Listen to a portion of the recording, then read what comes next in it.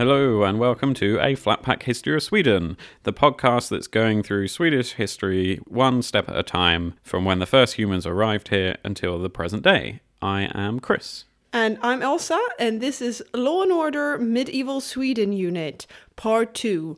Down, down, down, down, down. I was wondering if you were going to do that this time, seeing you did it last time and it wasn't the best.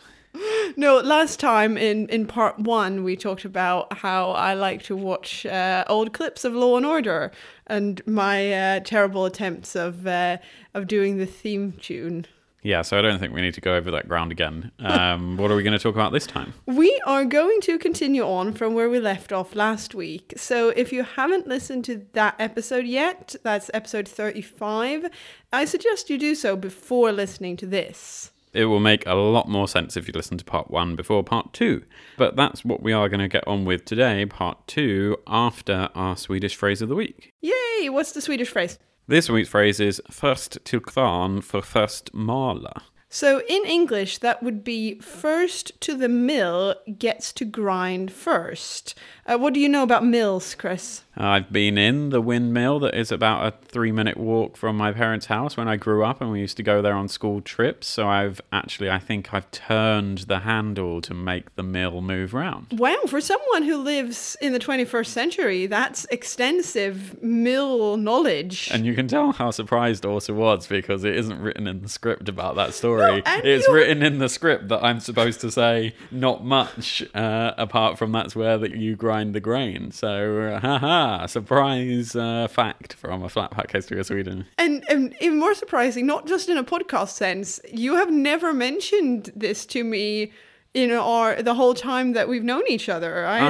You had no idea you had this extensive mill knowledge. Well, not only is this mill, it's the, what's it called? It's the Blatchington Mill in Hove. It's used as a polling station in general elections, and it's always on the BBC website, which gives lists of exciting polling places. So you can vote in the UK general election in a windmill. That has to be one of the coolest polling stations ever. Yeah, unfortunately, even though it's the closest one to our house, we were in a different area, so we got to vote in a boring church hall instead of the windmill. Oh, that's a shame. That was an amazing tangent that we went off on there, but should we try and get back to the Swedish phrase först till kvarn för först mala? In this phrase, the mill is more proverbial. It means that whoever does something or says something or gets somewhere first gets to do or say or receive whatever is in question. So it's pretty much exactly the same as first come, first served. In English, yeah, that would be an English equivalent phrase. I would say they are used exactly the same. You might say in English, if you're going to an event and there's a limited number of tickets, it's on a first come, first served basis. And we'd say the same in Swedish, except it would be first to the mill gets to grind first. Först till kvarn för först mala. First come, first served would be put up on notice boards and things in the UK. Would you write the same in Swedish? Or would you shorten it? First kvarn or something? Or Exactly. We like to abbreviate things in Swedish. So quite often we just write or we'd say, oh, it's först till kvarn. It's first to the mill. Okay, cool. Thank you very much. But we should now probably move onwards with today's episode. Yeah, like we said last week, the early 1200s is a time that sees a lot of change in both the thinking around law and order and the practical application of it. Today we're going to be talking about the more practical aspects of the legal system. In the previous episode, we covered more the sort of changes in thinking around the law. We said last week that we decided to do this episode now because it is from this point in our journey that we have the first written down legal text, Västgötalagen, or in English, the Västgöta Law. Historians aren't able to give a precise date for when it was written, but it's dated to the first or possibly the second decade of the 1200s. it should actually be referred to as the older Västgötalaw, because there is also a revised version written in 1284 that's called Västgötalagen, but that's referred to as the younger of the two. Well, the Västergötland law is Sweden's oldest written down legal text, as we said. It would probably be an exaggeration to call it a book. It's more of a manuscript or a scroll in length. It's all written by hand, because remember, this is well before the age of the printing press, and it's likely that the copy that has survived to the present day contains fragments from a few earlier manuscripts as well. There are bits that seem to have been copied from other texts, people using copy and paste when they're writing down this old text. And it's written in a way that's quite common for the period. It's sort of a mix between ancient Norse Swedish and medieval modern Swedish, and the letters are sort of a mix between more runey looking script and just the normal Latin alphabet thrown in there too. So it's a bit of a smorgasbord, as we would say. It's actually very difficult to read for someone like me who, whilst I'm a native Swede and I studied Swedish for 12 years in school, I'm not used to the older version of the language. I can sort of make out the odd word when I look at the text, and at times I can make out a whole sentence, but I'm far from able to read the whole thing. Oh, it's like me reading anything from the 1500s in English. Like before Shakespeare came around, even Shakespeare's very hard to read in some ways. So. Yeah, and I suppose that would be true. I don't know, our listeners speak a multitude of language. I'm guessing that it's the same in pretty much any language, that it is really hard to read texts that are, in this case, sort of 800 years old.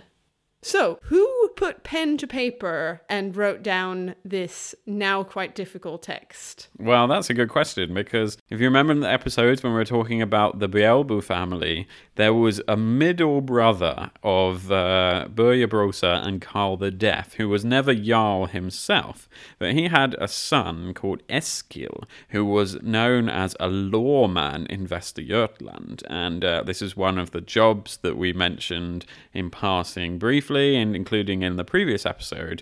As like everything, this Bjälbo family had hands in every pie, or fingers in every pie, not a whole hand. They were literally everywhere. So you're saying Eskil the lawman, he is the son of Magnus Minnesköld, who was the brother of this super jarl Birger Brosa. Yes, and died in one of those battles, and I think in Lena in 1208. But yeah, it's difficult for historians to determine exactly who wrote the Västergötland law, most likely because it was a number of people, but it does seem like this Eskil was involved in some way, but probably just as one of a group of people involved, because he was around doing this job at the time. Interesting. Yeah, and the Västergötland law is very much still an existing physical object. Like I said, it's survived to the modern day. A physical copy is kept in the archives of the Royal Library here in Stockholm, and authors check the website and you can actually go and see it, but you need to book a time in advance. Can you actually pick it up? Probably not. Just look at it in a case or something, maybe? I don't know, since I wasn't able to do it myself, because when you clicked book, it just had a little disclaimer, sort of service not available at the moment due to COVID-19 pandemic. Yeah, they don't want the law getting corona. Okay, but that's cool. That's on our to-do list for later on then, maybe. Definitely, and it was quite fun when I was on the library website, because obviously everything is catalogued in the same system, and the interface is the same for borrowing everything that the library has. So the process is the same if you want to get a Harry Potter book or if you want to get the oldest surviving copy of the Västgötalaw, which is just something I found quite funny. Borrow Harry Potter. Borrow Sweden's oldest legal text. Yeah, interesting. I'm sure they don't let you take it home, though. No. There is a little disclaimer that says you can't take it home. You can only read it on the library premise, which is probably a good idea because you don't want to risk like people taking it home and getting coffee stains on Sweden's oldest legal text, I suppose. No, that's a very good idea, I think. But yeah, there's nothing stopping you from going and having a read. All you need is a library card, which is free and quite easy to get. Even if you're not a Swedish resident, meaning you don't have a permanent address here in the country, which is something they ask for when you sign up for a library card. You can get a temporary library card just so that you can access it if you're here for a short period of time. So that's always something to do. If you're bored on a rainy day in Stockholm, you can go and read the Västgöta Law. Or at least go and look at it, even if you can't read it because it's so old-timey Swedish. Yeah, read might be the wrong verb to use. Go and look at it. Yeah, cool. Well, the name of the law is also a bit indicative of what the law was because Västergöta comes from Västergötland, so that's sometimes what I call it. I just call it the Västergötland law rather than the Västgöta law.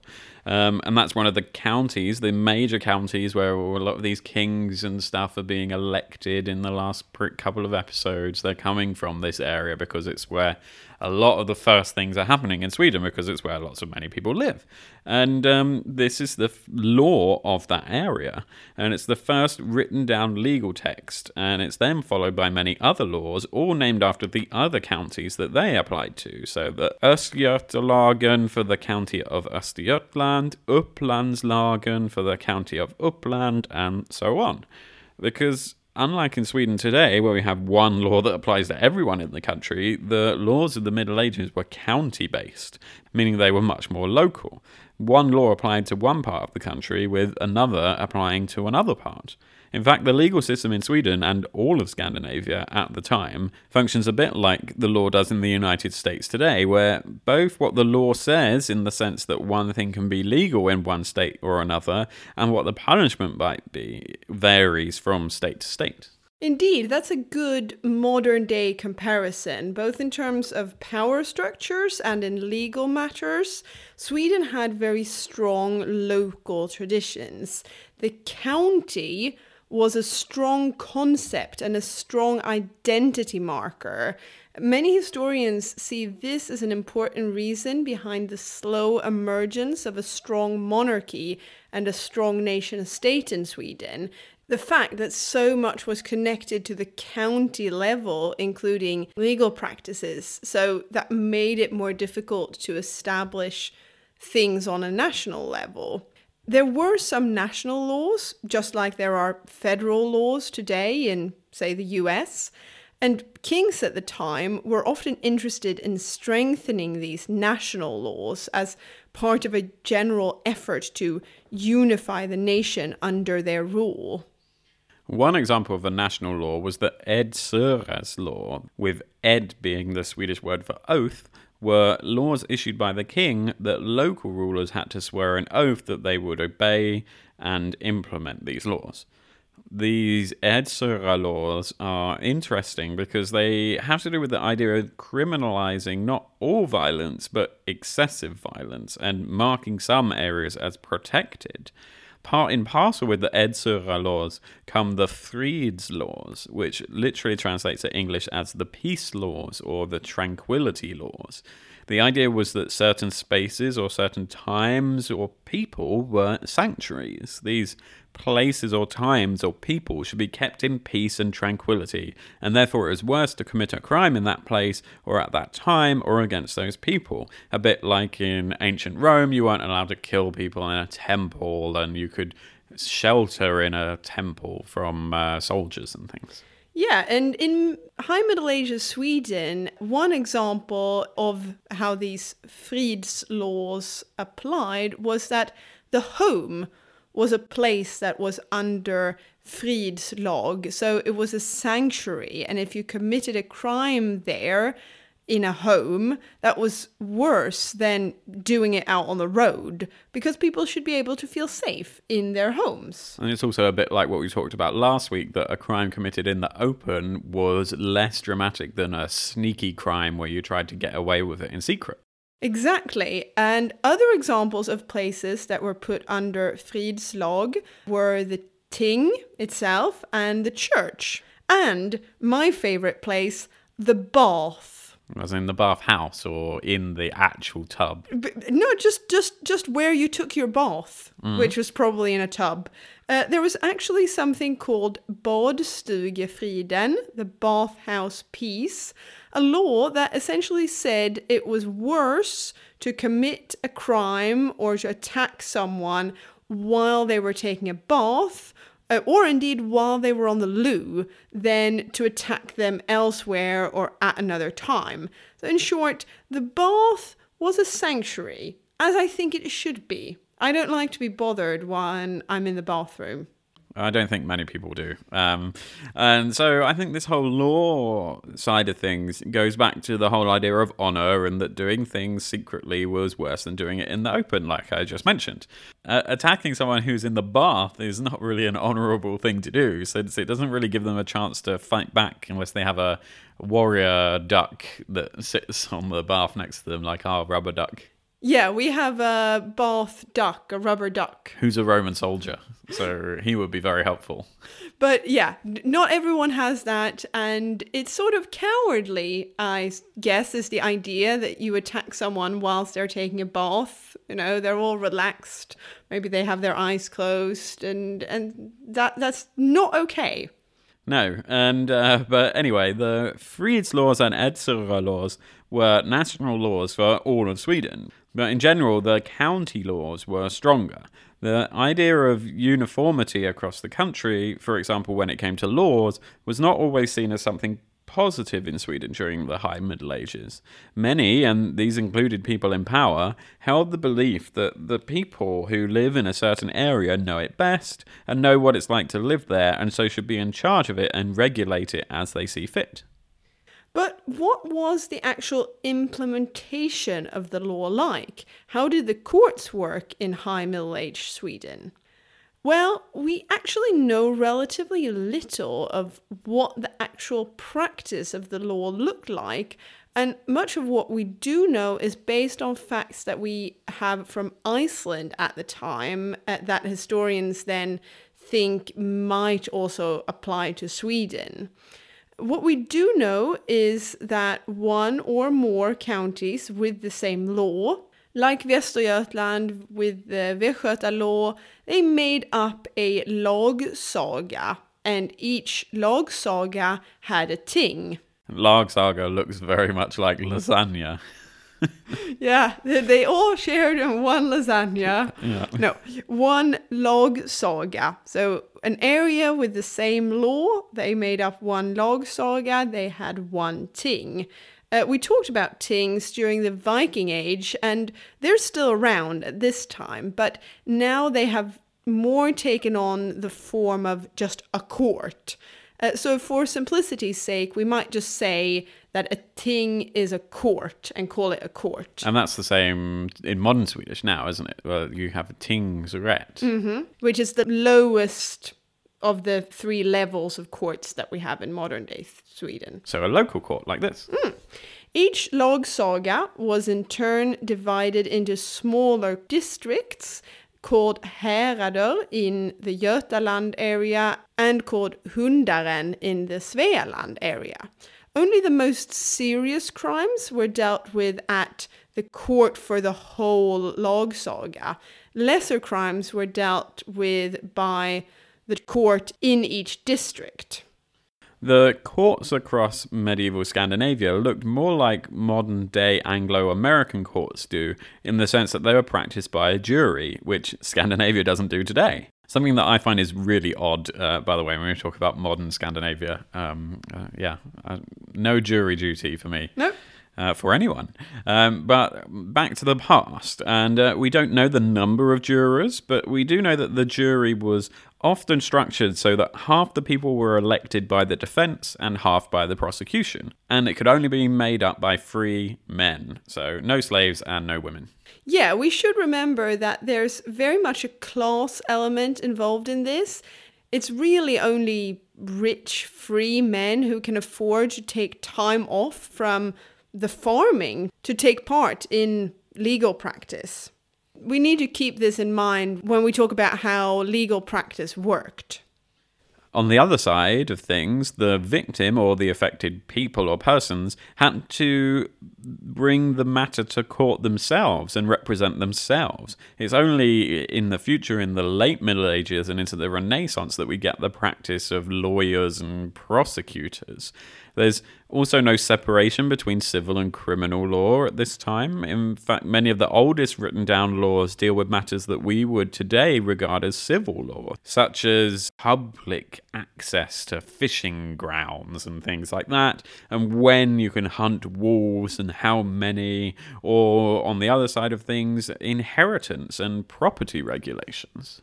An interesting difference compared to modern legal proceedings is that they seem to have placed less importance on evidence and more on witnesses and their statements, which were double-checked, but also on the character of both the victim and the defendant. I guess that once again we're back to the whole importance of honor and truth and character. The fact that so much importance was placed on the character, the personality, and the social standing of both the victim, perpetrator, and of witnesses did mean that there was a risk of creating a trial that we would probably see as quite unfair and with our modern eyes. People who had a poor reputation for some reason, or who lacked the social network that was so vital to life and survival in the High Middle Ages, like people who were strangers to that particular local community, they ran the risk of being judged more severely or not being believed. A greater importance was also placed on the idea of confession. The perpetrator should ideally not just be sentenced, but should also confess his crime. Again, that's a sign of the importance of trustworthiness in society. And perhaps a certain influence of the church and the idea of confessing your sins in a religious sense.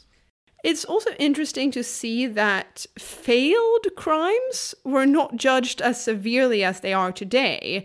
For example, today, if you try to murder someone but fail, you will still be sentenced for what we call attempted murder today. Or, well, there's a whole category of crimes that go under attempted something, and they still carry severe penalties in our modern day system. But there seems to have been no such thing in Sweden in the High Middle Ages. Attempted crimes or instigated crimes were judged less severely or just not at all. In general, they seem to focus on how bad the end result of the crime was, rather than necessarily what the intention had been from the beginning. Presumably there was a difference because attempted murder, you might stab someone and they don't die, but you've still stabbed them, so you could be punished for stabbing someone. But if you ran up to some person in the street and tried to steal their melon but didn't grab it off them in time, then they presumably wouldn't then prosecute you because you didn't do anything and you don't have the melon. I think if you try to steal someone's melon in the High Middle Ages in Sweden, their first thought would have been, what is that? Where did you get a melon from? Yeah, true. Exotic fruits weren't really a thing in High Middle Age Sweden. No, that's true. Anyway, if you were unlucky enough to be caught or suspected of committing a crime in medieval Sweden, you would be taken to the ting. And presiding over the legal proceedings at the ting were men called lagmen, literally lawmen. And this Eskil, son of Magnus Mynachweld, was one of those in Västergötland. This role has been around since the Viking Age, and a lawman was in many ways the most important and most visible civil authority in a time where the Swedish state was pretty invisible in most people's everyday life. The king wasn't riding around every single village and showing his face, so you just had to listen to your local representatives and authority figures. These lawmen, because they were men, was a legal expert, a chief justice, spokesman of the court, political leader, an elected official and policeman, sort of all rolled into one supreme leader of the ting. These lawmen were elected, so in that sense it was at least a quasi-democratic process, but they were elected for an unspecified amount of time, and they almost always came from powerful families like the Beelzebub family, because these are the people who have the time and the influence to be lawmen, not just Björn on his farm who has a few cows and thinks, oh, I'm going to be the lawman this week. He's not going to get elected. No, because Björn needs to always tend to his cows and always farm, or he's going to starve. Yeah, and nobody would vote for him anyway. There wasn't a formal education required to be a lawman, but you should be knowledgeable about the law and have a strong ability to negotiate and be eloquent. Alongside bishops and, of course, the king, the lawmen were the most powerful and most learned people in Sweden at the time. Lawmen were also present and presided over elections of a new king, because remember, the monarchy is still not hereditary, especially as we've seen in the episodes with the Beelzebub family's dealings behind the scenes. So let's imagine you've committed a crime. Stealing this imaginary melon. And you'd been to the ting, you had been to court. The lawman and the jury has deliberated, and you have been sentenced. What were some of the ways you could be punished in 13th century Sweden? In some ways, punishments were more lenient than they are today, and in some ways they were definitely harsher. Overall, punishment grew harsher as the Middle Ages went on in Sweden, and historians think that that's much to do with an increased German influence in Swedish state matters. Interesting, from all those traders coming into Stockholm and the various areas. The most noticeable difference from today is that incarceration or imprisonment was not an option as a punishment at all, and nor had it been previously. There simply were no prisons, and there was no system of house arrest. Instead, fines were by far the most common form of punishment. We mentioned earlier how previously fines had been awarded both to the victim individually and sometimes to their family, and how not just the perpetrator but that person's whole family were liable to pay the fines. That's starting to change now, and fines are becoming something that only the perpetrator himself or herself can pay, and it's split between both the victim and the state. For the victim, the fine was perhaps more what we'd call indemnity or reparations today. And for the state, it was a way to pay for this increased legal system and to also get in more money. The fact that part of the fine was now sent to the state or to the church if it was a crime that was judged by canonical law was one reason why the state and the church is now increasingly involving itself in strengthening and expanding the legal system. Quite simply, there was more money there at stake for them. If there were more crimes that they could prosecute people, then they would get more money. In Sweden, the part of the fine money that went to the state was actually split two ways. One part went to the king himself and one part to the county. In the case of the most serious crimes or crimes of a nature that inflicted damage more to the state than an individual person, the state would get more money. The king would get more money than the local county. Quite naturally, the fine was higher the more severe the crime was. If a person could not pay the fine, the punishment could instead be transformed into hard labour. For those who didn't just get off with a fine, there were harsher punishments waiting, at least in terms of actual pain awaiting the perpetrator. Flogging or losing a limb were the most common physical punishments. And do you know which limbs were most often lost? Let's go for an arm. Well, in no particular order: tongue, nose, hand, foot, and ear. Those were the most common limbs to lose as a punishment for a crime. Obviously, the person didn't get to choose themselves. You were sentenced to losing a particular limb. Physical punishment was often combined with some sort of shaming element, like you were flogged in public for everyone to see. Or indeed, you could be sentenced to shaming just on its own. Such punishments included being paraded through town or having your hair cut off. Again, I think to understand why shaming was a part of the punishment, we need to remember how important honor was to the Swedes at the time. Yeah, we keep coming back to this honor thing, don't we? In almost every type of situation. In general, when we look back and review court documents that have survived from the time, it seemed like punishments, especially physical punishments, were more often meted out to men.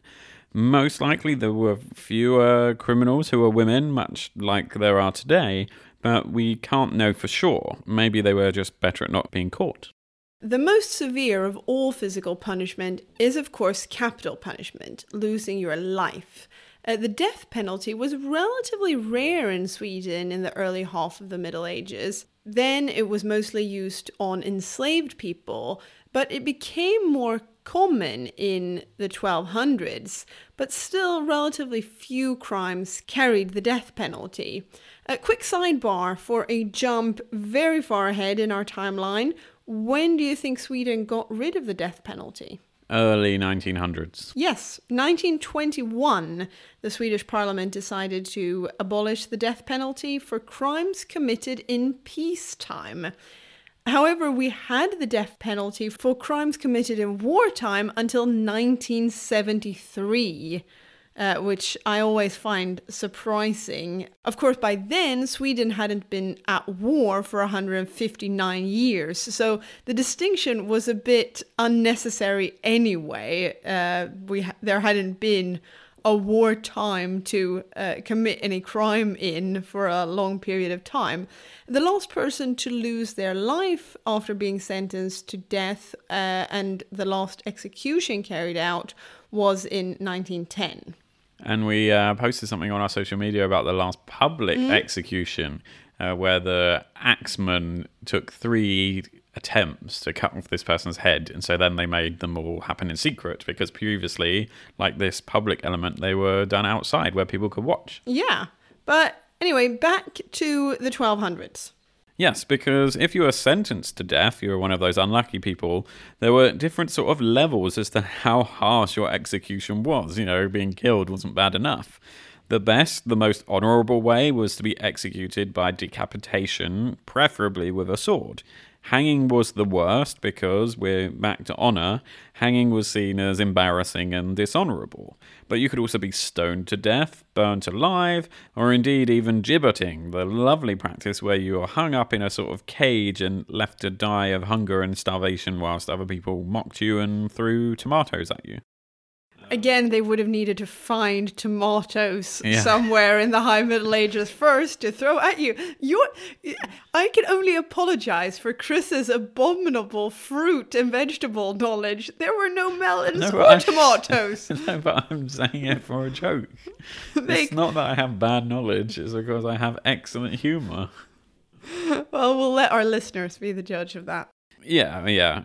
Perhaps the most interesting thing about capital punishment was that they were often carried out by the victim or a member of the victim's family, a sort of hangover from the blood feud practice we talked about. So if you stole Björn's cow and they sentenced you to death, Björn would be doing the cutting. Yeah, with the help of one of his cows. Yeah, maybe. In the 1200s, we start to see the introduction of henchmen or executioners, in particular in towns. And this is done thanks again to influences from Germany, where the practice of having henchmen and executioners and people doing the punishment for you was much older. You'd think capital punishment, the death penalty, was the worst punishment, but there is actually another thing that Swedes in the High Middle Ages deemed as the most serious punishment. And it is interesting because it is something that's completely disappeared today, and that was to be judged fredlös, or outlaw in English. To understand why this was seen as so severe, we must once again remind ourselves that we're in a time and a place where being part of a community and being seen as a trustworthy and honorable member of that community is the only way to survive. Without being part of something larger than yourself, you literally get no food and nowhere to sleep in this society that is almost entirely rural and totally dependent on subsistence farming. Because being judged an outlaw meant that you lost all of this support. If you were sentenced to be fredlös, which literally translates to English as without peace, you were ostracized or exiled from your community. Anyone, anywhere could beat you up or kill you. Or in a way, it's like a horrific cat and mouse game where the outlaw becomes the mouse. No one could or would help them. Assisting an outlaw itself was a crime punishable with fines. Because the legal system was based on each county, you were only deemed an outlaw in the county where you'd been sentenced. But as the 1200s progressed, the system was extended, so for the most serious crime, you could be deemed an outlaw in the whole country. Becoming an outlaw was also often used as a punishment for crimes under those less common national laws. I want to know how people, if you walk to another village, how they would know you were the person who was an outlaw. I think we need to respect how fast rumors spread. But you could just change your hair and how would they know what you look like? News travels fast.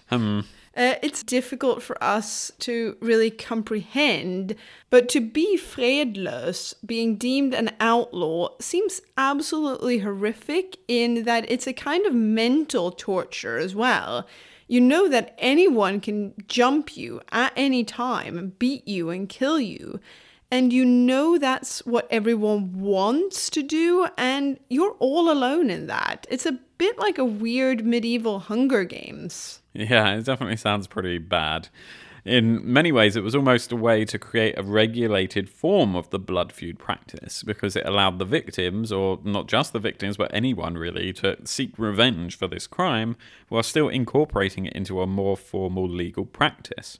Becoming an outlaw is also a punishment without end, and we can also assume that most people who became outlaws died pretty soon. You could, in some cases, get out of it by paying huge fines, a practice that doesn't seem very fair to us with a more modern sense of justice, but we don't really know how often many people manage to do that. No, not nice at all, but also very different from what the legal system is like today in terms of punishments. Yeah, I think the only thing that we have that's vaguely similar is if I committed a really bad crime in Sweden, Sweden could kick me out and send me back to the UK and remove my residency. But True. That's kind of the only thing that I think is very similar now. Yeah, but we wouldn't say that you were an outlaw and then just let you run and anyone could beat you up. No, they'd put me on a flight and kick me out that way. Looking at the whole topic of law and order, what struck me when I was reading and doing research was how some things were quite similar to how we think and act today in terms of legal matters, and other things were so entirely different. Yeah, I can see what you mean. It's not just that fredlös or being outlawed isn't a punishment today.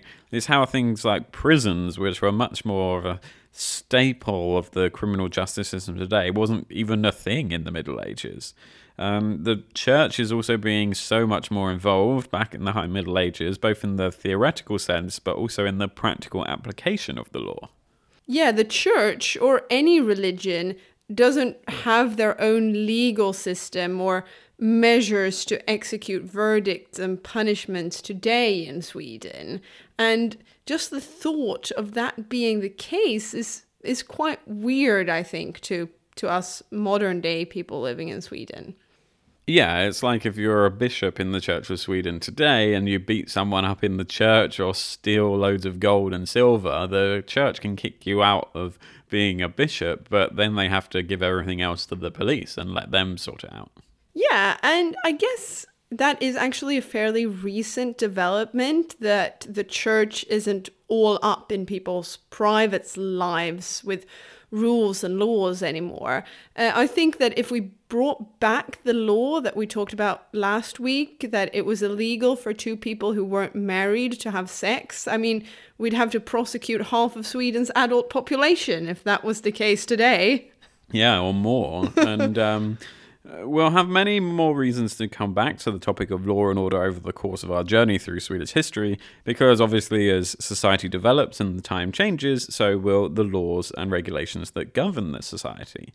In terms of the main change that happened now in the High Middle Ages, the law went from oral tradition to being written down, and there's an interesting debate among historians if that meant that the legal system became more efficient. Were these new laws, like the peace laws that came about now and were written down, more efficient in practice than the oral tradition laws? The bottom line is we never really know for sure. Like we heard last week, some historians have theorized that the laws were even more entrenched when they were oral, because people heard them quoted out loud more, and in a society where a lot of stuff isn't written down and a lot of people can't read, it's easier for people to remember things that they hear rather than trying to decipher some badly, weirdly written text that they can barely read in any case. Yeah, I remember last week we compared it to how I remember my grandparents' old phone number. Because I committed that to memory, I didn't have it in a phone book on my phone. But I don't know Chris's number because it's just always been written down in my phone and I just click Chris when I want to call it. Yeah, exactly.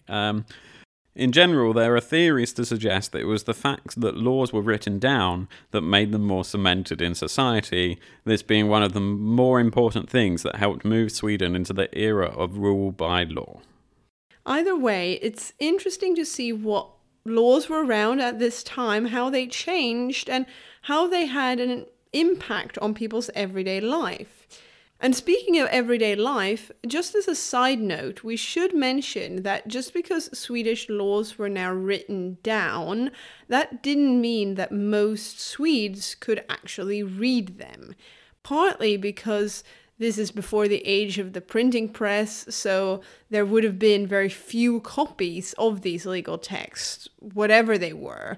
But also because not that many Swedes could read anyway. We don't have any figures for literacy rates in Sweden at this point. In fact, we don't know for sure literacy rates until the 1700s, but it's fair to assume that it was relatively low among the general land laboring population. So yeah, they couldn't have read the legal texts anyway. So, whilst everyone was ruled by the law, far from everyone could practice it or even read it.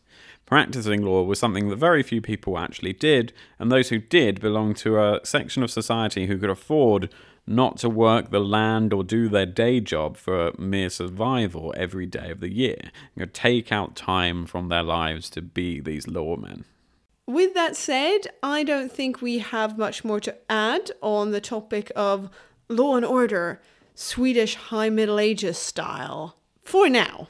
Like Chris said, we will come back to the topic as things change over the course of history. But for now, next week, we're back with more royal drama in 13th century Sweden and more on the rise of a certain powerful family, the Bjälbo family, and one powerful man in particular, Birger Jarl. Exciting times, and our Swedish listeners will definitely know who that guy is. So it's time to tell the story to everyone else, which is going to be very exciting. But until then, don't forget to follow us on social media. We're at Flatpack History Sweden on Twitter, and you can find us on Facebook just by searching the name of the podcast, or you can send us an email on flatpackhistorysweden@gmail.com. And in fact, our Swedish-speaking listeners, or people living in Sweden who have learnt a bit of Swedish, if you have any suggestions on good phrases for us to cover in the Swedish Phrase of the Week, do let us know. Our list is running a bit low. We need to do a bit more work on adding to the well of Swedish phrases. Yeah, so please submit your suggestions. And don't forget to leave a review wherever you listen to us. It helps us get notice, and it makes us happy, happy, happy. And someone who has made us happy, happy, happy is Naomi Jehesko on iTunes. Yes, it's from the UK iTunes a few weeks ago. Very sorry, Naomi, with the your surname there and or your username. I'm not sure if it's your surname or just the username, but it's a 5-star, a brilliant podcast. Is the name of the review, and it says a really brilliant, comprehensive podcast on Swedish history. The hosts are very funny, and every episode is such a joy to listen to. Each episode is full of interesting things, including a Swedish phrase of the week. Well, thank you very much, Naomi. At least Orsa's very funny. Thank you. Chris is very funny too. He makes up for his lack of fruit knowledge by being a laugh. Yeah, right. Now, time to throw tomatoes at Orsa, and we'll see you next week. Thank you for listening. Goodbye. Splat.